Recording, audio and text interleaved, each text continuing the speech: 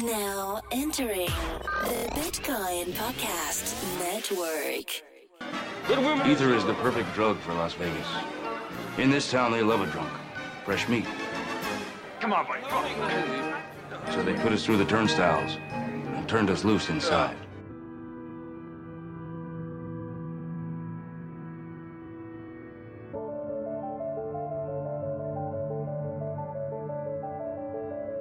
Welcome to another episode of Dose of Ether. Thanks for joining us. This is your host, Lucian, and again, our co-host joining us is Colin Couchet. Say hello, Colin. Hello, Colin. And you still have that sultry NPR voice going for you. I really dig it, man. It's like a delicious dish. You ever watch an SNL skit? Hello, with a delicious dish. Who wants to touch my sweaty balls?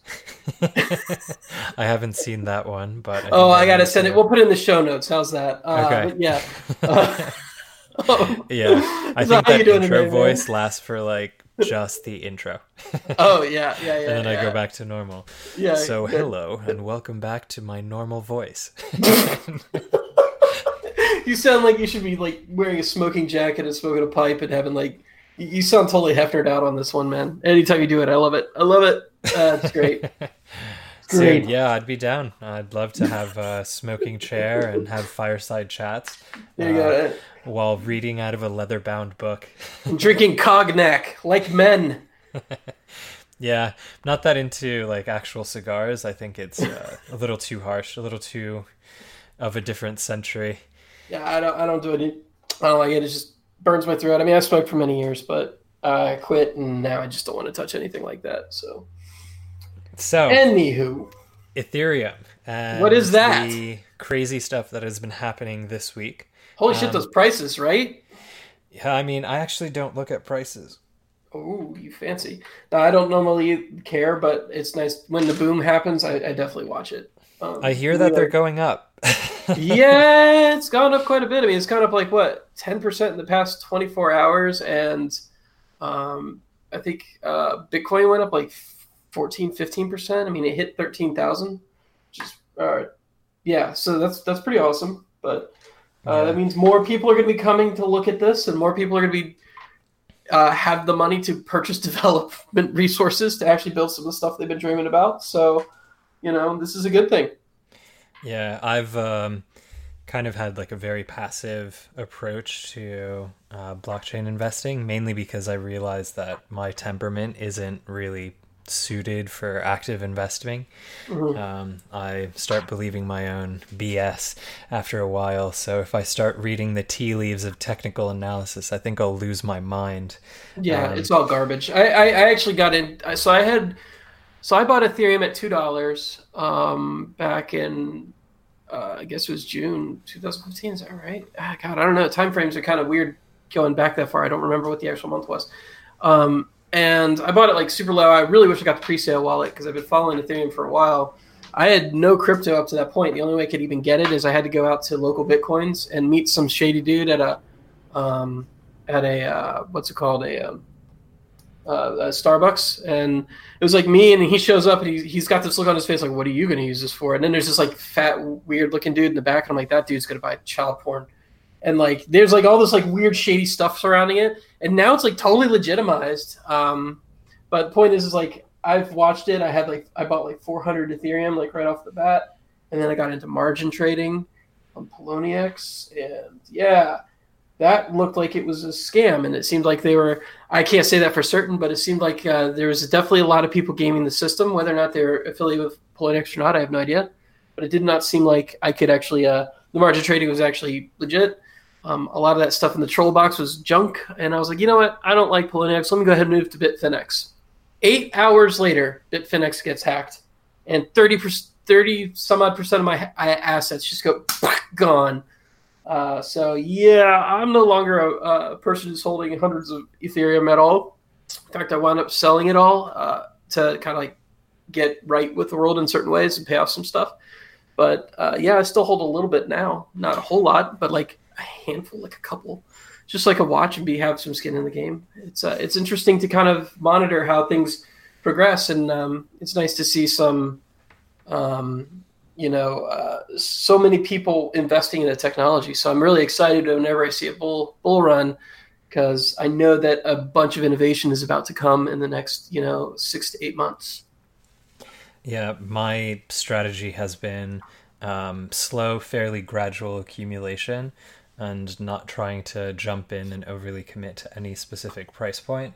But at the same time, I feel like my time horizons are of such a long nature that basically I've never sold any crypto. I've only accumulated. Oh wow! And I only use exchanges really to buy in, and as a result, I've basically just kept accumulating. Foolishly, even when like the prices seemed like way too frothy, but it's never been anything that like worried me.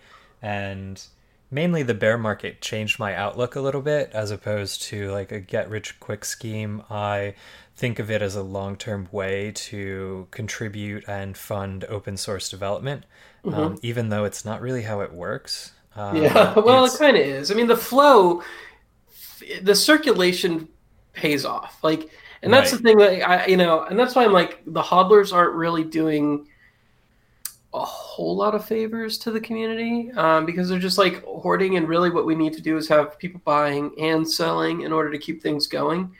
Yeah, but at the same time, people who take away the supply essentially create a scarcity, which is what drives price movements. We actually do need large buyers, essentially, to push prices up. Yes. And I actually question the authenticity of this current price spike. I don't. I mean, like, you mentioned that you got into Bitfinex, but I'm assuming that, like, the printing of Tether helped make you whole for a while at least, or at least never helped you. I lost of the assets they seized. I think I lost somewhere around 5. I only gained like 5% back. Wow. Of the so if I lost, so they took 33% of my overall assets, and of that 33%, only about 5% of that I got back in the end. Yeah. Got it. Yeah. I for that reason. And how they didn't get sued, I don't fucking know. Like, there should be a class action against these dudes. Like what they did. They're under investigation by the New York Financial Regulatory Service, and I feel like that. Can you imagine, like, if they took, I think, somewhere around 30 ether from me, because at that point, like, I had 400 and I margin traded and learned my lesson. I was down to like almost 100 or something like that.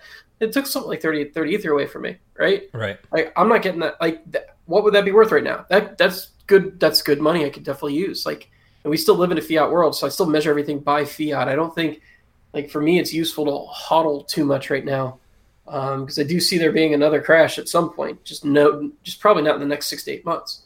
I think we'll get through December personally. Just a guess. I don't know. I have no idea either. Sorry. So yeah. Anyway, we're talking about prices, and that's not really what we're typically about. That's I'm actually like kind of clueless right now. I don't think I've looked at a chart all month, at least. Well, boy, are you in for a pleasant surprise. You are in for a very pleasant surprise. So yeah, that's. Speaking of things that are essentially creating a bullish sentiment, this week Cloudflare actually announced that they're going to be supporting a gateway to Ethereum. Yeah. And if you're wondering, like, how does that work? A centralized service giving you access to Ethereum data. It works exactly like Infura does. They claim that they're not a competitor. They just want to extend the existing infrastructure that Infura has built. And I mean, Infura kind of. How are they not a competitor? They're not a competitor because they're integrating into it. They're integrating into Infura. Okay, so they're using Infura to do the basically the batching kind of stuff, right? So someone actually asked in the comment, how is this not a full-fledged replacement of Infura? And one of the moderators on the blog post from Cloudflare's website said, we want to be a complementary gateway to Infura. Yeah. So while we offer very similar functionality, we do not think of ourselves as a replacement. Yeah, so basically Infura has the feature of it's basically load balancing transactions, right? Yeah. So they're not load balancing any transactions. What they're basically doing is you can point your MetaMask to a Cloudflare Cloudflare URL or of some sort, which basically it gives you the same capabilities, say, a CDN would, but only for Ethereum gateways. That's a really good example, especially because they also cache account balances and addresses and transactions. So essentially, rather than resolving to one of their hosted nodes, you essentially resolve to a database that contains the transactions. And essentially, Infura works the same way. The only way that they're actually able to scale up to the current level of queries hitting their network is essentially establishing traditional Web 2.0 rather than Web 3.0 infrastructure that resolves the queries and resolves it in a timely manner.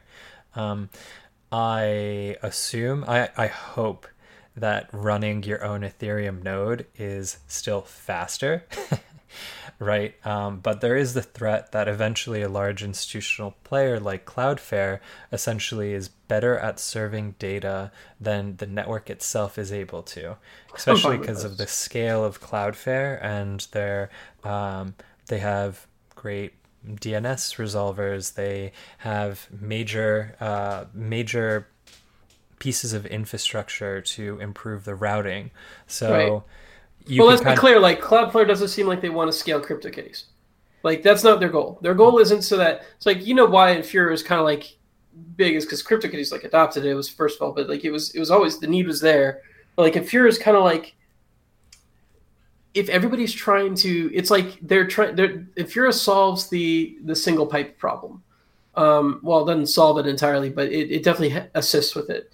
So, if everybody's trying to exchange on a smart contract and it's the throughput can't meet demand, the price goes up. And so the transactional price becomes too much for your average user to want to deal with. So, because the transaction cost is high for just simple smart contract stuff, they just want to pay for the amount of gas used in the contract, but they don't want to pay the extra fee to get their actual transaction through during peak issues. So peak transaction times, So to deal with that, Infura basically does some sort of transactional batching, I believe. So you can actually they send it through their service, and then maybe let me double check that, but I believe that's actually correct, because it's been a while since I've looked at Infura. They basically enable it so that they can send. Is that right? I don't know. Either way, I don't see like the CDN aspect of it and the actual, we're storing everything on our global network to increase responsiveness being a bad thing, especially considering that even light clients, they require syncing, and on a mobile device that could be taxing. Agreed. Yeah, essentially it's solving the problem of a dApp developer who has to essentially run and maintain their own node. Mm-hmm. And running an Ethereum node is taxing. Mm-hmm. It definitely costs at least like $200 to $300 of cloud storage fees to even run a full Ethereum node. And at the same time, you're still resolving... on your front-end application, you are essentially hitting a... You're talking about an archival node, though, right? No, I'm talking about a full node. A full node costs $200 to $300? Yeah, I can post you a reference article, and I personally think that it's because you need at least 8 gigs of RAM, and because of the quantity of network traffic hitting it. But I could put a reference article. Yeah, I'd love to see that article, because I've run full Ethereum nodes on less hardware than 8 gigs of RAM.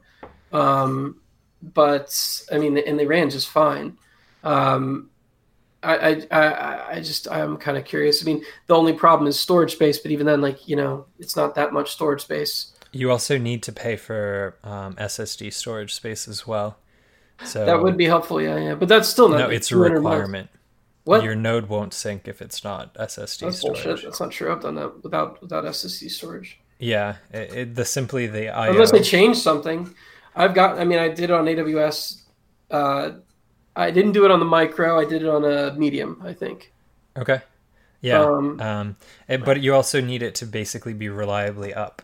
And that's basically something that you have to host just to be able to interact with the network and serve data coming off of the network. And it's technically not even your app, right? Like you have to host your app in addition to all of that as well. The only reason that you would host your own node is essentially to provide, quote, decentralization for your application. But you have applications like Augur that say that it's not enough for them to point directly to a cloud run Ethereum node. They have you run one locally and then connect to it that way. Something I do is, or have done. I haven't done a lot of stuff lately, to be honest with you, in the development side of things. But back in like 2017 is you build that app, and the app is the DApp, I should say. The DApp is basically just a front end with Web3 connectors that connect to Geth IPC, and then you take Geth and the chain data and you bundle it all together. And then you stick it in an Electron app, and you tell them to go sync as soon as it's installed. And so like that's part of the install process is just, and every time it fires up, they just resync. And then that's pretty much like what I've done is like you just bundle Geth with the actual application, load it up. You literally click on it like it's like Slack is built in the same process.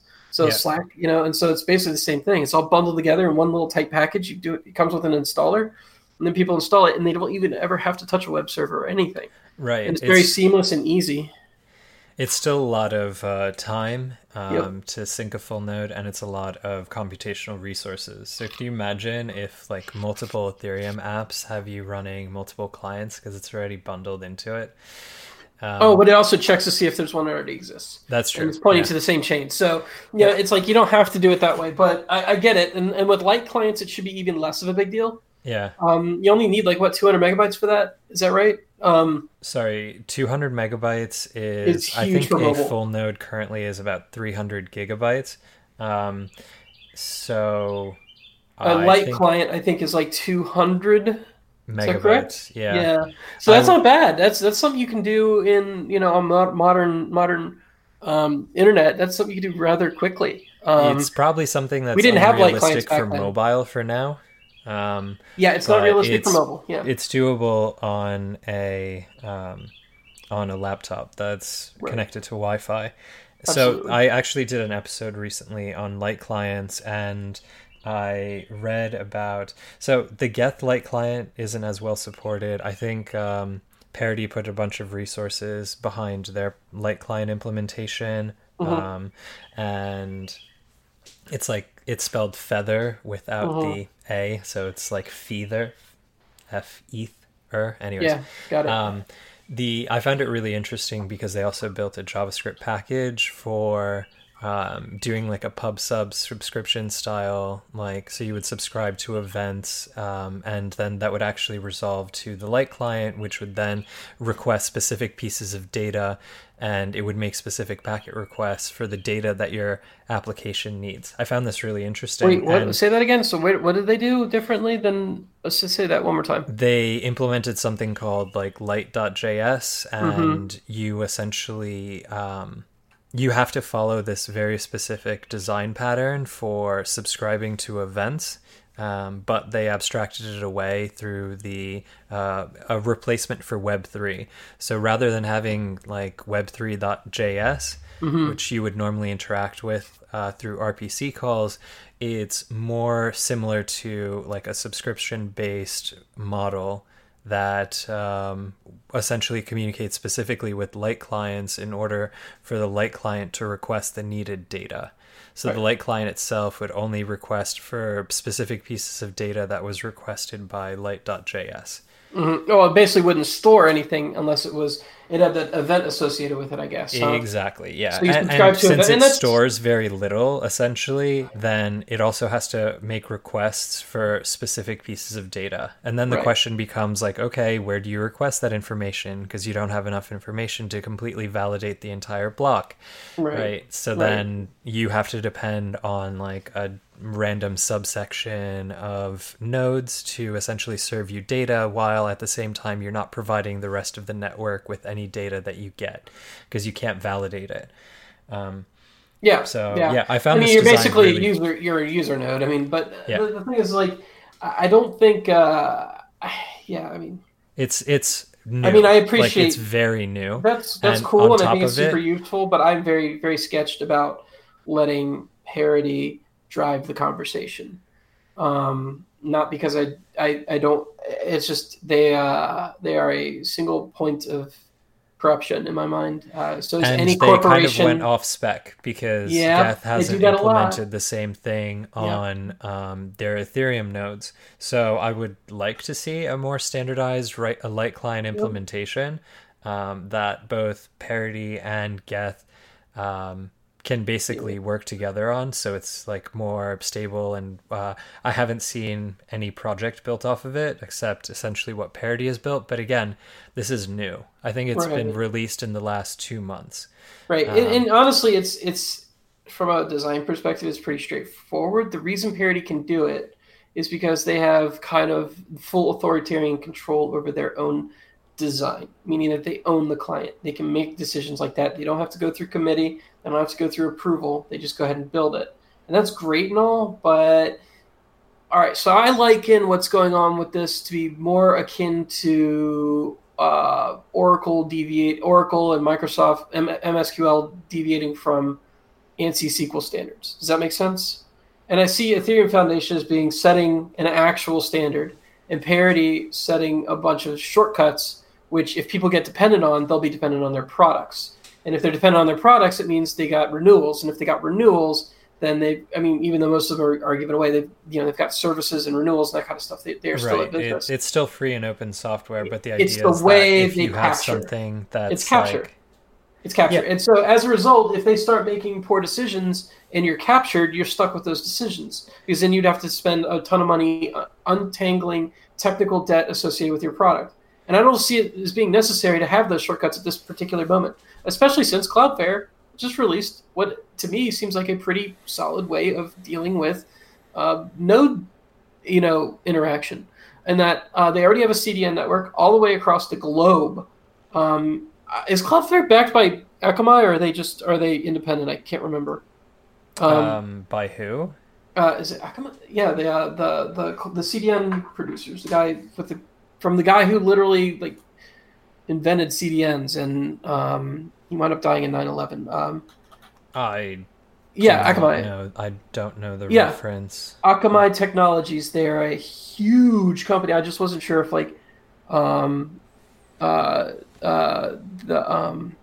if Cloudflare runs on them or if they have their own CDN system. But Akamai versus Cloudflare, it looks like they are two different systems. So anyway, the point is that I think that's a pretty solid way of actually interacting with nodes for most people. I think a lot of the picky stuff, I think the word I was looking for is pecuniary, but picky stuff is only relegated to people who are hardcore in the space. And I think the average user who just wants to do simple transactional work across the network is going to want to, something that's responsive, something that's on demand, something that doesn't eat up their bandwidth or just cell phone usage, something that they can just pick up and use, and has backbone support for things like IPFS pinning, which could be extremely useful to people who want to do local storage or transfers to various devices. I think all those things are really enabled by a system like Cloudflare. And so I think that's fine. I think what they're doing is great. I do have questions about how a user can independently verify that Cloudflare is operating as a good actor on any given transaction. They could run a node. But they'd have to run a node, right? So you basically have to provide third-party oracles which can verify and check. and then you'd have to trust those oracles, and so on and so on. There's just turtles Right. on top of turtles on top of turtles on top of elephants. Right. And so I feel like it's an interesting development, and I think it's going to enable different kinds of apps. And I think the security model of everything must be perfect, and everything must be 100% trustless all the time is flawed. I think the backbone needs to be trustless. I think the core principle behind all things need to be trustless. But a simple DApp, most of them don't need that level of trustlessness, especially considering that it's still better than a centralized service, which is what the entire world runs on currently. So I think it's great. Yeah, it's definitely a trade-off. Having large institutional players within the Ethereum ecosystem is it's becoming more and more normal. And for example, the Ethereum Foundation this week joined the Ethereum Enterprise Alliance and the Hyperledger Foundation. I think because there's so many developers working on top of Ethereum, then the adoption from larger institutional players has just become normal. Yep. Because if that's what your developers already have experience on, and that's where you could find the most developers in the blockchain ecosystem, then large institutional players end up playing along with the Ethereum ecosystem, right? It's like a double-edged sword in the sense that most development jobs are working with Ethereum. Most developers work with Ethereum. It's a self-reinforcing aspect. So then eventually service providers like Cloudflare see this and say, okay, we see the infrastructure challenges associated with Web3. Let's offer some convenient projects or products that could win more work with the developer community that already builds off of Ethereum. Yeah. I find it interesting that like this specific gateway, the Ethereum gateway, is something that originally was offered by consensus. And I can't help but notice what a massive differentiating advantage it was in that in order to be able to build a developer app during a hackathon, for example, like you can't just sync a full node and then run your app off of a full node on your computer, right? Because sometimes in the amount of time, depending on the capabilities of your computer and your network connection, you wouldn't actually have time to sync that full node during the time of the hackathon. Yeah. So a lot of people got, myself included, I basically we just deployed. I was at a hackathon and we just deployed private nodes. You deployed private nodes? What we did in preparation, knowing that was coming up, was make it as a repeatable process as possible to deploy a private node, and then walking in, just executed those tools and then deployed a private node on AWS, and then that was proof of authority, of course, but yeah. Right. I basically connected to one of the test nets through Infura. Yeah, that's probably would have been a better plan, but we were not actually going on mainnet Ether because we wanted to do whatever the hell we wanted, and we wanted more responsiveness than I think Ethereum provides. So yeah, and this is kind of like a next another option, really. It's just really interesting that they kind of like decided to build this in. The IPFS gateway was actually a lot more of a surprise compared to the Ethereum gateway. Well, that's actually a third-party service I think they work with, right? What was it called? Cloudflare? No.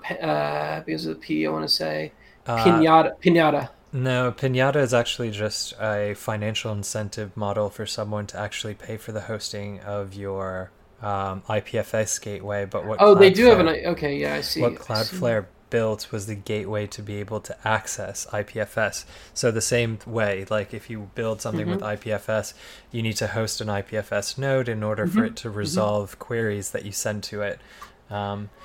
Decentralized file storage is one of my pain points. IPFS is just an addressing system in my mind. They're nothing more than that. It's because they haven't fixed the actual incentivization model. But yeah. Well, it's a little more than that, actually. It's about the fact that you can't get availability guarantees out of IPFS, even with their incentivization model. And availability guarantees are essential for any decentralized storage mechanism. Sure. I mean, And what's so the point of having... you need a self-checking network that basically can verify that you are able to retrieve any given file at any time and reward people who identify files which are at risk of falling off the network and replicating them. And those kind of things are essential for any sort of availability guarantee at all. But even then, it's only a probabilistic one. So if you really want absolute guarantees, you're going to need to be centralized. But I still feel like, I don't know, I feel like we're not there yet. But once we are, oh my God, that and decentralized compute are going to be major shifts in the way that we do things. So looking at things like TrueBit, Filecoin, storage, these are all like really interesting technologies. And then add privacy on top of that with people like NewCipher, and some of they also have some decentralized compute as well with their homomorphic encrypted smart contracts, which can enable some interesting types of calculations to occur on the EVM, which doesn't even necessarily have to be on chain. In my opinion, they could just use the EVM as a baseline. WebAssembly would be even better. But yeah, no, it's just interesting to see where the world's going to go in the next 5-10 years when all this stuff starts to mature. But until then, like, yeah, we're just kind of stuck with not stuck. We're having fun with, very simple stuff. Prediction markets, which by the way aren't simple, but they're still like not the same realm of complicated, enterprise level applications that you need, that you get from those other kind of services that we need. Anyway, speaking of infrastructure issues, there's people are trying to there's this disaster relief program that they're using DAI for. Yeah, so Oxfam piloted a project of providing disaster relief in the form of cash aid to a South Pacific nation of Vanuatu. I've actually never heard of it, so I'm gonna pull out my map sounds fictional afterwards. as shit. That sounds like we went to the island of Vanuatu where we encountered a giant 5-story tall monkey. We named him King Kong. He stole our women and climbed the Empire State Building. Like, it just seems like a fake place. I love these. I checked Google Maps just now, which I should have done a little bit before. But it is basically a South Pacific island made out of roughly 80 islands. Oh, it's near Australia. Yeah. Near Solomon Islands. Got it. It's near Fiji. It's between Fiji and the Solomon Islands. Okay. Yeah. Okay. Cool. And the idea is that Oxfam, in partnership with... Oh, it looks beautiful. I want to go there. Consensus. We should all go there. And the Australian news outlet Mickey. Okay, that's the news out. And an Australian tech firm named Sempo. They basically used a DAI-backed stablecoin to onboard 32 vendors and 200 residents. So they gave the vendors Android smartphones and allowed them to use them as point-of-sale devices, and they provided tap-to-pay cards for the 200 residents. So this is basically an attempt at using stablecoins for disaster relief. And the novelty of this is that, first of all, I've never heard of any other nonprofit program using a stablecoin. But also it's a way to, if you've ever heard of this nonprofit called Give Directly. No.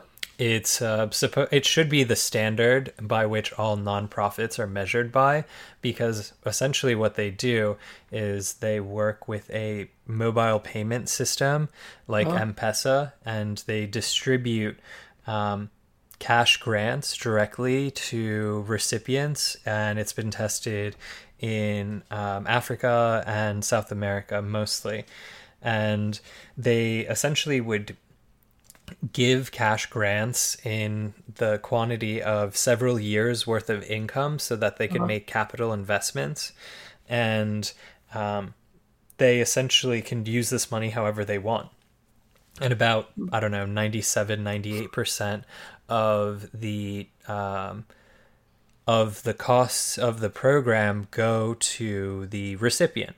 So it's a way to essentially minimize the cost of a nonprofit's operating costs, so that they could maximize the amount that they donate to the recipient communities.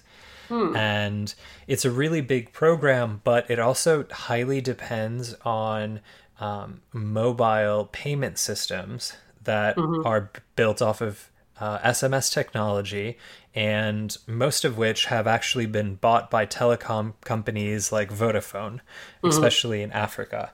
So this is, if the country doesn't have this type of mobile payment infrastructure, they could actually be onboarded to payment infrastructure like DAI through mobile applications as well. Now, what problem is this solving? It seems like they're saying that faster aid is kind of the key here. According to this article that you sent me as conductor of the program, it takes time for ID checks and bank physics, and it takes about an hour per person to sign up for a bank account. Whereas with DAI, it takes 6 minutes. So if you're trying to get quick disaster relief to, let's just say, 6,000 individuals, it would take 6,000 hours of bank time, just to sign up for a bank account, let alone actually cashing the checks and waiting for them to clear. Whereas with DAI, it takes 6 minutes to get onboarded and 3 minutes to get your money. And then you can, as long as people are accepting the DAI as legal tender or currency or payment in some way, then the actual resolution can be pulled to the person who's actually giving them relief. And then they can resolve on demand by converting their DAI into Ethereum, and then Ethereum in the Coinbase, and then taking it out of there. Essentially, they would also have to find a program that would allow the vendors to cash out, right? Like, you always essentially, within these developing world contexts, need to make it real for the participants, unless essentially they traditionally were complete grants and the supplies that were being given away were essentially for free. So you only use blockchain as a means of account and not actually a store of value. But I think a telling example isn't necessarily how fast people sign up. It's what the grant-making organizations tried to accomplish with this. And I think there's another line a little further down that kind of highlights like the dichotomy of like, is this useful? Is it beneficial? So it says, quote, "The trials showed that the blockchain tech doesn't change the main problem for the use of humanitarian aid and doesn't really help prevent fraud, but serves instead as a, quote, a way to maximize the likelihood that honest systems remain honest," end quote. So the scale of this specific nonprofit implementation is pretty small. The impact of the application itself is relatively small. It's not, quote, trustless technology. It doesn't solve fraud. It does provide a bit of transparency. But in terms of financial transparency, like, it's a little too much, right? You'll be able to see every like purchase of napkins by an individual refugee. But you don't know who those individual refugees are. See, they're pseudonymized. And so it doesn't matter. It's like the account that holds them, you don't, it's not attached to a particular person. Well, I mean, an account is attached to a particular person because that account holds that DAI. So every time that person makes a purchase, like, just by looking at the blockchain, by looking at the transactional ledger, you can't necessarily determine who. I mean, there's probably ways you can determine who, like, I saw him purchasing a napkin at that time, so that must be his account. Right. Exactly. Of course, then you could just use a burner wallet. That's true. Right? That'd be cool. That's a great use of burner wallets right there. Burner wallets, oh man, I wish I brought that up to us.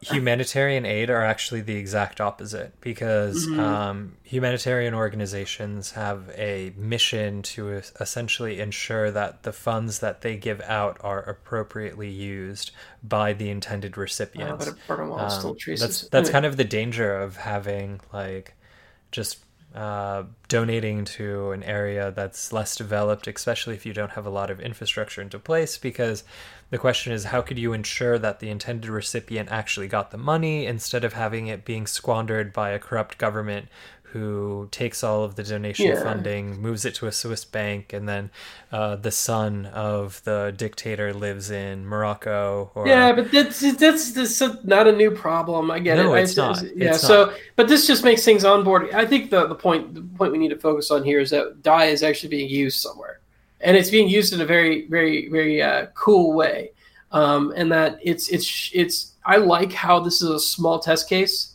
that.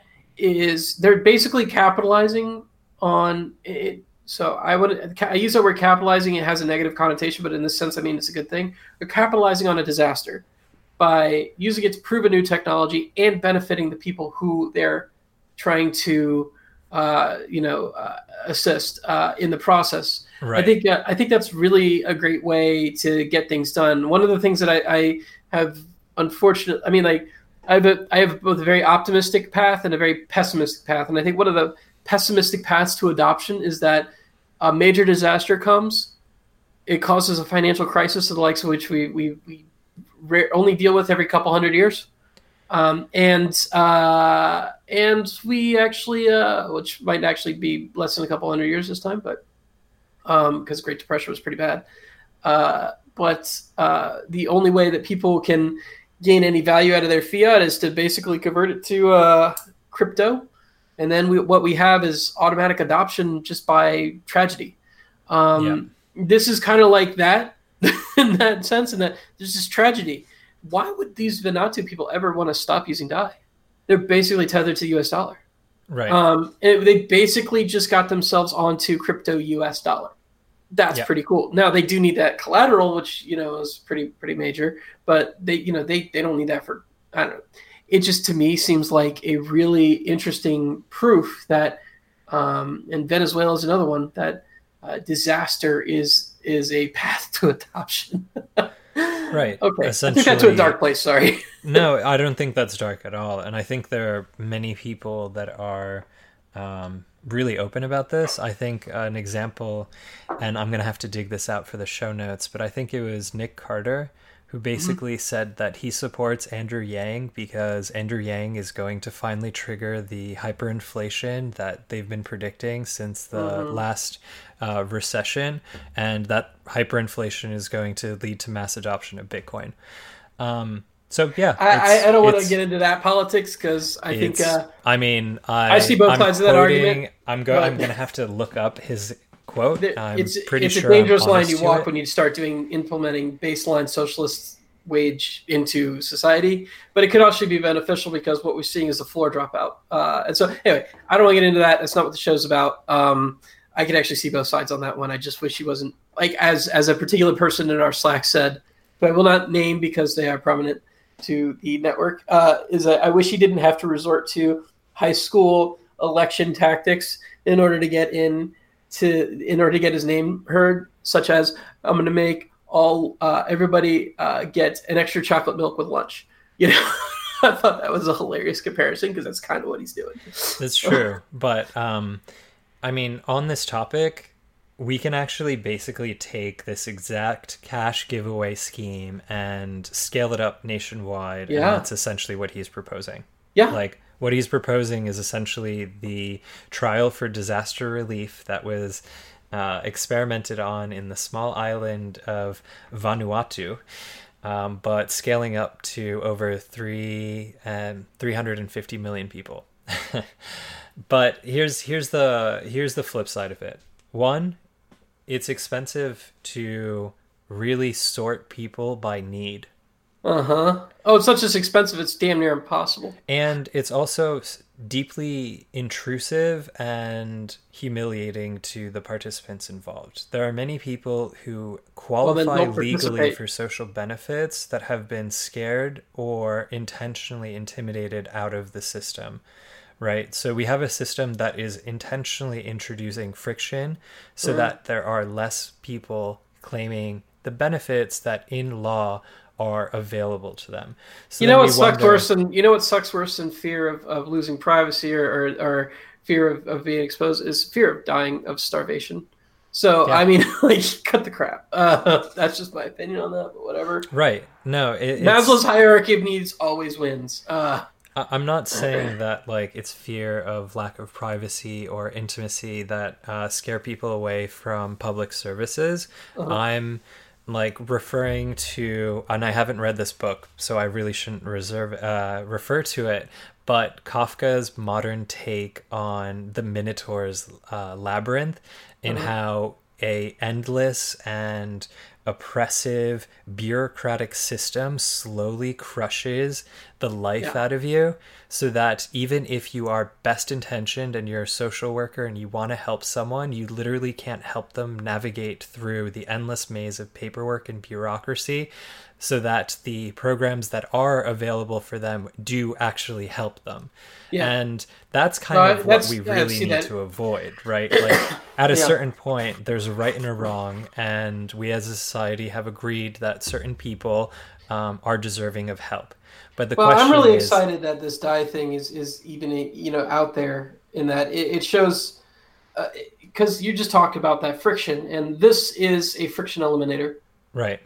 And will it always be a friction eliminator? Probably, because honestly, why would you go back? Like, it'd be very difficult to roll back that kind of convenience. If you could programmatically decide eligibility, then it's a friction eliminator. If you have subjective, fallible human institutions making a determination on your worthiness as a human being to live, then you're going to have a bad time.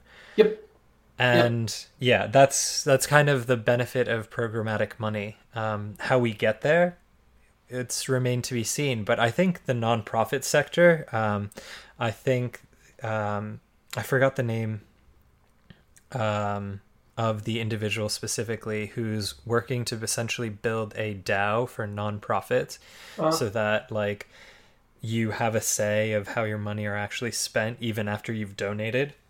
Right. And I just think, let's just bring this back to the ether for a second, because we have a tendency to go off talk about what ether's enabling people to accomplish, but we don't talk about, like, why. And, like, a DAO is basically like one of those things that you can really only do effectively on Ethereum right now. With, well, not only, but, like, it's where the major research efforts are going. Right. And I think that really just needs to, not just, would you consider Maker DAO? So all these things, these decentralized autonomous organizations that they're only enabled with programmatic money, and that smart contract system that Vitalik proposed in his white paper that eventually got built by Gavin and got built by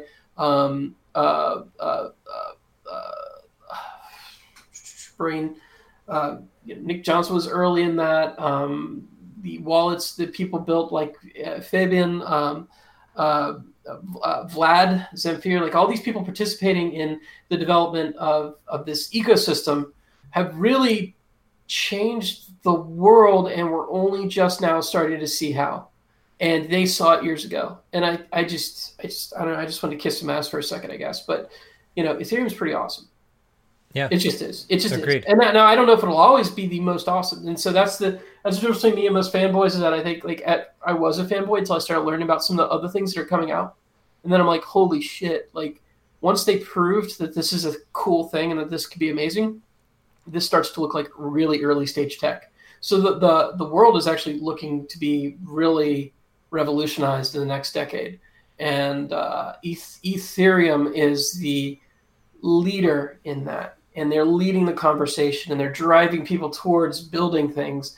And I really appreciate it. So anyway, I'm sorry if I went on a little, like, ass kissy rant there, but I just no, it makes sense, because I do feel like a large portion of the Ethereum community is ideologically backed behind the idea of creating a economic alternative that has better social outcomes than current models, and economic model experimentation is foundational. Yes, right? and that's what they're doing. They built a system for us to experiment with this shit finally. Right. Radical Markets would not have been as interesting a book if it were not for the fact that Vitalik said, actually, I could use some of this stuff. Right, and that Right? we have a playground in which to create micro economies in which we could experiment with things like bonding curves or different things like that. Yeah. And another example of these microeconomies and experimentation is Griff Green and Giveth.io. Yeah, They've been working okay. for a very long time on essentially changing the way nonprofits work. And this was a project that really early on kind of triggered this awakening of the potential of how programmable money can actually change social outcomes, right? And yeah, I do feel like a lot of the Ethereum community is tightly coupled with the nonprofit world, because a lot of the nonprofit world has kind of realized that they need some sort of tech entrepreneurship in pushing real outcomes. Right. You need to change how people live, work, and collaborate in order to be able to create real social change. And now that you have a microcosm to experiment on, then it's just up to us to come out with creative ways to convince disparate groups of people to experiment with new things. Yep. Speaking of change, let's change the topic. We could go on this forever, and there's one more topic I think we wanted to cover briefly before we move on. You found this cool little dApp creator called ethsites.io, which I hadn't seen before you showing it to me. And I just want to talk a little bit about the design principles behind it. Not because I necessarily think it's there. I think it's got some issues with it still, but just in the way it was designed. But I want to talk about how it was built and how it was designed a little more. So first off, do you want to give the synopsis for what ethsites does, or do you want me? So I can give you a synopsis of what I understood ethsites to do. But essentially, it wanted to create a registry contract that created specific pieces of data. I checked to see what they have on there, and they have a paper on cryptography and a one-liner uploaded to the site currently. There's only 2 entries in the registry. But how they did it, I think, is more interesting, right? Because they basically wanted to use the Ethereum blockchain as a permanent repository of information. Yeah. So they wanted to create an immutable website. I mean, it's not immutable in that it's got a record of traceability associated with it. And what they did is they basically... All right, so I'm gonna before I jump ahead and give my analysis on it, let me just describe what it does. Basically, what they do is they take a registry contract. It's just pretty standard stuff. We've been using them since early days, and they register their site with that contract, and then they actually, I believe, let me make sure I'm correct about this by reading the code real quick. It looks as though they actually register. See, that's the thing. Where's the key? Entry ID, chunk index, chunk data. Okay. They take. You can take a site. It's not a URL. It's a file itself, an actual file itself. And rather than taking that file and then putting it in IPFS and then pinning it and then having people pull it from IPFS, which is what the current system does, what they instead do is something even more replicated, I guess you could call it. And what they do is they give you the they take a hash of that site, and then they register it with a registry contract, and then for every registered site, they then take the actual file itself, LZ compress the whole thing, chunk it up into bytes, and then store those bytes on bytes per chunk. So then store those bytes, it looks like, actually in the contract, which might not be correct either. Chunk index, bytes per chunk, yeah. Because I don't see anything here that's doing any sort of decentralized storage. Yeah, I didn't notice either. I was quite surprised by that when I peeked under the hood. When I first heard of it, I'm like, okay, cool. So you register an IPFS address and you put it on chain. Nope. No, Right. It's different. Right. And so what they do is they take the chunk data, they take the bytes of the chunk data, they UTF-8 it, they add chunk transaction, and they add an entire chunk and the chunk data with the transaction. My only problem is how are they actually storing the data? Because the data is too large. But that's why they're doing it. Okay, I got it. So the actual registry contract handles the storage of the data. And so they've got bytes per chunk is 9,216, which I guess allows them to come under the gas limit of a standard Ethereum node. And then they actually store the actual site inside of the registry contract. I don't think this is a wise paradigm, personally. First off, it's extremely, extremely expensive to do this. Every 256 bits, every single memory address that you store in an Ethereum contract is 20,000 gas. To replicate a entire site inside of a smart contract isn't practical. You don't want that everywhere, and you don't want everybody to have it. Now, I do see there being actual niche use cases for this, though.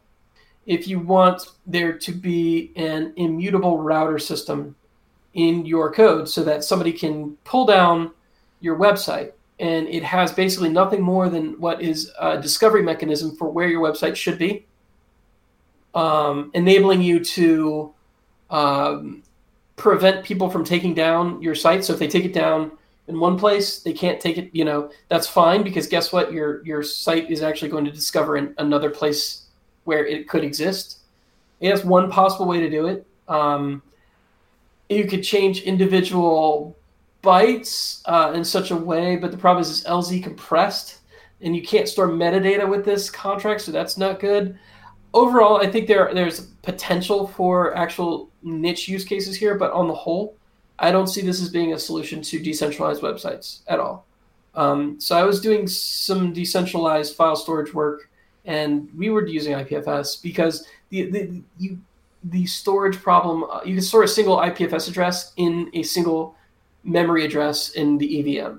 Whereas with this, it would require multiple memory addresses to store a single website. So I just don't see it as being a viable alternative to that approach.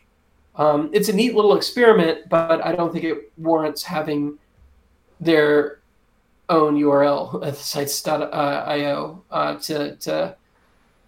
think they need to change what they're doing a little bit if they're going to make it worthwhile. But that said, I think it's good to point that out, because a lot of people getting in this space early, including myself, were like, oh, I'll just store everything on the blockchain. That doesn't work. And the reason it doesn't work is because it just costs too much. And it costs too much to store, and it's not fair to the rest of the community to store that much stuff. I'd rather just have an IPNS address in Ethereum and then allow people to do sort of changes based off that. Mm-hmm. But at the way this is built, I just don't think it's viable.